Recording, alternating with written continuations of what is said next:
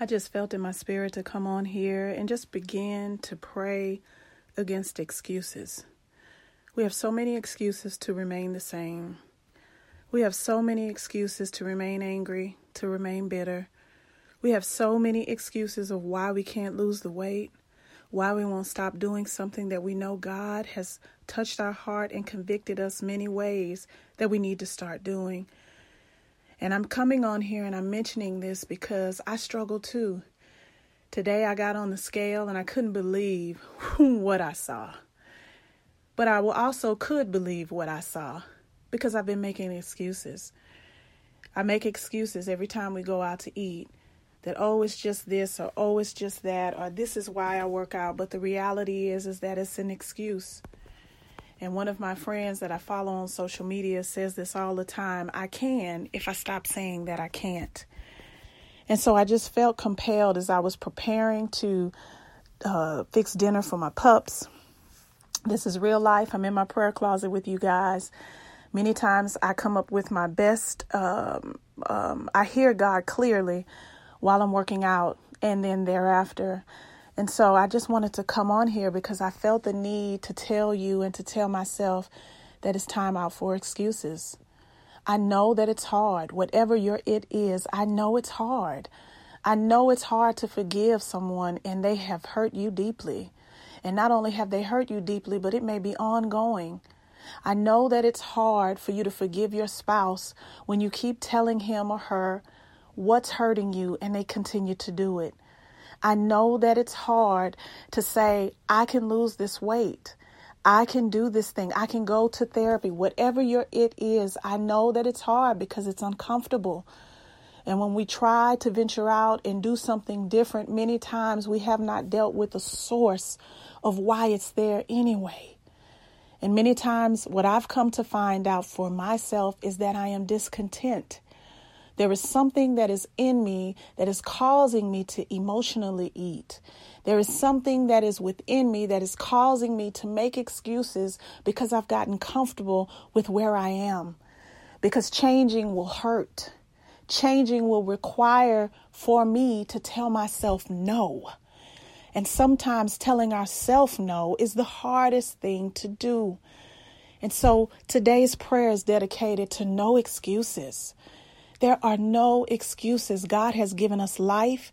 He's given us life abundantly. That means He's given us the Holy Spirit. He has imputed Himself, His Holy Spirit, within our hearts. And so He has enabled us to overcome these things that have us bound. He has given us the keys to the kingdom, and that is self-control, that is love, that is humility, that is endurance, that is discipline. Paul says in his epistles, he disciplines his body so that he does not fall into temptation, because he's going out and presenting one thing and he doesn't want to fall when he's not out and he's all alone and he's doing his life on his own and having to make decisions that no one knows about and no one sees. And so, God, we come to you today and we ask for you to deal with us and deal with whatever it is that's causing us to make excuses. Because here is the reality of it, is that it's hurting us. Holding on to the forgiveness is hurting us. Holding on to the excuses are hurting us. It's hurting our productivity. It's hurting our sleep. It's hurting our attitude. It's hurting us reaching our destiny. It's hurting us having a fruitful marriage, a fruitful family, lasting relationships, whatever it is. The excuses are hindering us from being who you created us to be. And we know that when you looked at us, you said it was good. We know that you refer to us as your friend, as beloved. We are the apple of your eye. And so when we make excuses, what we really say to you is God, I don't believe who you say I am. I don't have the willpower, the strength, God, to be who you've called me to be. But we declare and we decree this day that we are your workmanship, that we have been fearfully and wonderfully made, and we were made on purpose, with a purpose. We declare that the hairs on our head are numbered because we matter to you. We know that you call us beloved, and we know, God, that you're on our side. We know that you're fighting our battles. We know that you see far more than we could ever see. You understand far more than what we will ever be able to understand. And so we can come to you and we can cry out to you and we can confess our pain. We can confess our insecurities. We can confess our fears. We can go to that dark place with you and be received in love, be received in humility, be received in hope, and you'll be a comfort to us. And your word declares that you comfort us so that we may be a comfort to someone else. But if we keep making excuses, if we keep saying that we can't, then we never will. And so, God, I pray that you give us the courage to do the thing that we know we ought to be doing every day, day in and day out. Because the reality is that time is going to pass anyway. We may as well be doing something that brings us joy and makes you proud. And so, God, I pray that you give us the courage to step out on faith, to give us the courage, God, to be fearless, that we don't have to have it all figured out. We don't have to have all the answers. So what if we fall? We can get back up. The Bible says a righteous person falls 7 times. He stumbles, but he gets back up. And so, God, I pray that you give us endurance, that even though we may have a bad day, it doesn't mean we have a bad life. We may have a bad marriage, but a bad moment in our marriage, but it doesn't mean that we have a bad marriage. We may have a bad season of parenting, but it doesn't mean that we have been a bad parent, because we can always start again. You're not the God of a second chance. You're God of every chance. You never run out of chances because you never run out of grace. And so, God, we thank you for being so patient with us. We thank you for being so gracious to us. We thank you for being so loving to us. We thank you, God, for inclining your ear to the prayers, to the moans, to our complaining, to our mumbling and grumbling, and you still receive us with love and compassion and truth. So come against these excuses, because it hurts. The excuses are hurting us. And this world does break our hearts. This world does disappoint us. But you told us in your word that we are to be encouraged because you have overcome this world. You've overcome greed. You've overcome selfishness. You've overcome excuses. You've overcome mental illness. You've overcome sadness. You've overcome hopeless. And we don't serve a God who doesn't understand our pain, our disappointments, and our brokenness and our sorrow. For we were on your mind when they pushed those thorns in your head. And so Keisha was on his mind. Sarah was on his mind. Kevin was on his mind. Michael was on his mind. Candace was on his mind. Morgan was on his mind. Kel was on his mind. Aisha was on his mind. Lakeisha was on his mind. Malcolm, Jamal, everybody was on his mind. And so, God, I pray that you would give us the courage to remember how important we are to you, that we would not let the brokenness of this world break us.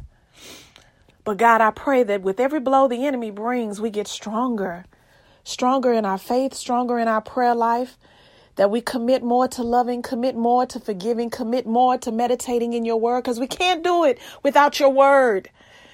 A nice quote is fine. A conference is great, but we have to be eating on your word daily. For the Bible declares that man cannot live on bread alone, but we can live on the word because it sustains us. It's a living water. It is the bread of life. It feeds us. It nourishes us. It renews us. So God, do it again for us. Feed our souls, renew our mind, break open the box that we've been holding all of our secrets from you. And show us, God, that it's in the breaking where the healing begins. It's in the surrendering where the healing begins. It's in the confession of what we've been thinking, what we've been doing, how we've been acting when the healing begins. It's not watching another sermon. It's not praying another prayer. It is confession. Because the healing starts where the breaking begins, because you declare in your word that you desire a broken heart and a contrite spirit. Why? Because when we're broken, we look up. When we're broken, we call out to you. When we're broken, you can come in. When we're broken, we hear better. We see you better. We move quickly when we're broken.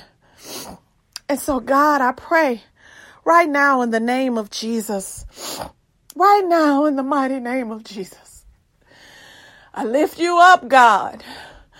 We will not be afraid. We will not cower down. We will not be intimidated. We will remind ourselves that it's time to get busy. It's time to be about our Father's business. That time is going to pass anyway. And so we may as well be productive. We may as well conquer this giant so that we can get on with the next giant so that we can grow stronger. Because we know we learn obedience through the things that we suffer. And we know that character is shaped in the crucible of life.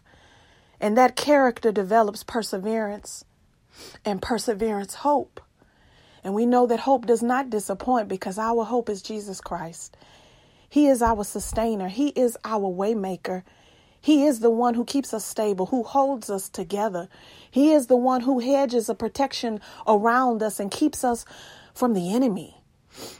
And so I thank you now, God, for everything that you're doing. I thank you that you've kept us thus far. I thank you for what you've protected us from. I thank you, God, that we didn't take our life, that we didn't walk out of the marriage, that we didn't quit the job, that we didn't harm ourselves, God, but that we have been empowered and encouraged through the Holy Spirit to get back up and make no excuses.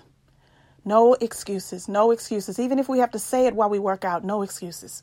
Even if it hurts and we have to cry while we're working out, because I've been there too. It hurts so bad and you're so mad at yourself because you let yourself get here again. But my God is merciful and he'll help you. He helps us every day. The Bible says that he's an ever-present help. And so let our faith put us into action.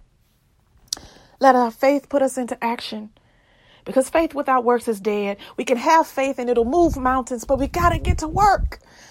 And so, God, I pray no excuses. If we haven't been praying, let us start praying, even if it's just 5 minutes a day. If we haven't read your word, let us start with the Proverbs on our lunch break, 5 minutes today, because you're worth it, God. Our hope is in you. Our refuge is in you. Our peace is in you. Our comfort is in you. Our strength is in you. Our revival is in you. Our restoration is in you. Our healing is in you. Our deliverance is in you, God. And we know that the prayers of the righteous are very powerful. They are something to be reckoned with. And so, God, we say, have your way. Have your way, Father. Speak to us. Move. And give us no excuses, because we know you're with us. And I've heard someone say, and I love it, when God is with you, you have the majority. You and God are the majority. So if God is for you, who can be against you? If the creator of heaven and earth is for you, who can be against you?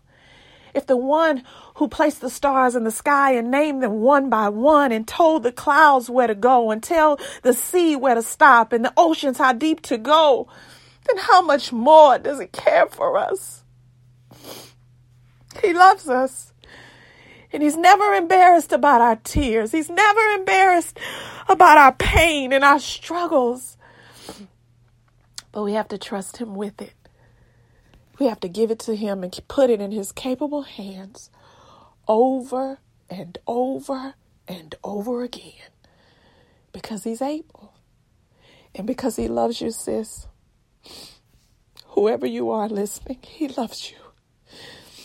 I know it may not feel like it sometimes because life hurts and you were treated unfairly and what they did, what they said was absolutely wrong, but he loves you.